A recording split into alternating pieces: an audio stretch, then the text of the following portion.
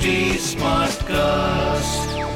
You are listening to a Live Mint production brought to you by HT Smartcast.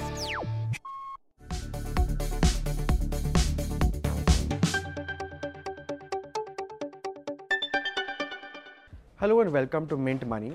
My name is Neil Borate and today we're going to talk about the lessons that 2019 has taught mutual fund investors. 2019 was an extraordinary year for mutual fund investors.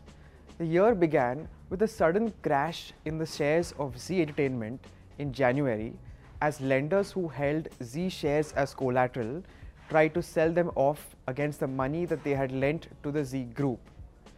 The sudden crash forced lenders to enter into a standstill agreement, agreeing not to sell further shares of Zee Entertainment until 30th September. This group of lenders also included several mutual funds. The events of 2019 in January proved prophetic as a sudden spate of downgrades and defaults followed, including groups such as Reliance ADAG, DHFL, Simplex Infrastructures, Syntex BAPL, and Altico. The events of 2019 forced SEBI to tighten norms for debt mutual funds, particularly liquid funds. The investors who were hit hardest were those who went for the yield of mutual funds without any regard for quality. So therefore, the first lesson of 2019 is that quality matters as much as yield. On the equity side, a narrow set of stocks led the market, and mutual funds which took concentrated bets on those quality stocks also did extremely well. For example, Axis Mutual Fund. The situation not only helped schemes of Axis Mutual Fund to do well, but they also caused a host of other actively managed funds to fall behind benchmarks. And this led to renewed calls for investing in passive funds which simply track indices like the Nifty or the Sensex. According to the S&P Dow Jones SPIVA report for mid-year 2019, 77% of large cap funds were beaten by their benchmarks and 80% of ELSS funds were beaten by their benchmarks. This brings us to the second lesson of 2019. You cannot beat the benchmarks in the short term. There is no alternative to patience and long-term investing.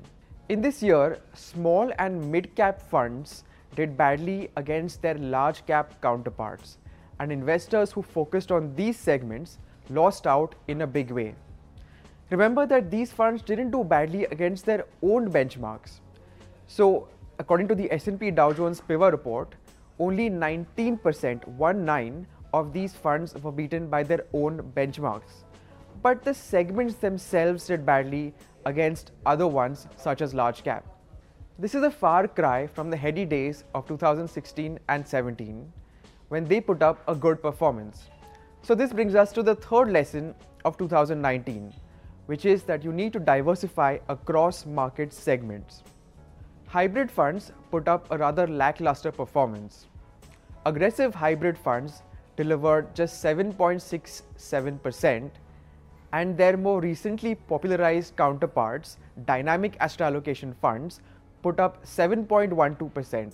This category itself witnessed almost continuous outflows throughout the year as investors who had been promised regular income from these kind of funds through dividends saw that this was not materializing.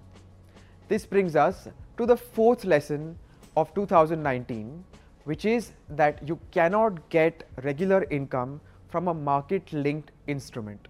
Finally, international funds put up a tremendous performance in 2019 with returns of 28 to 32% in schemes like Franklin India Feeder, Franklin US Opportunities Fund, and Motilal Oswal Nasdaq ETF. This may not be repeated in all years, but in a year such as this one, international funds would have lent huge support to investors. So this brings us to the fifth lesson of 2019, which is that you need to diversify across geographies. Stay tuned.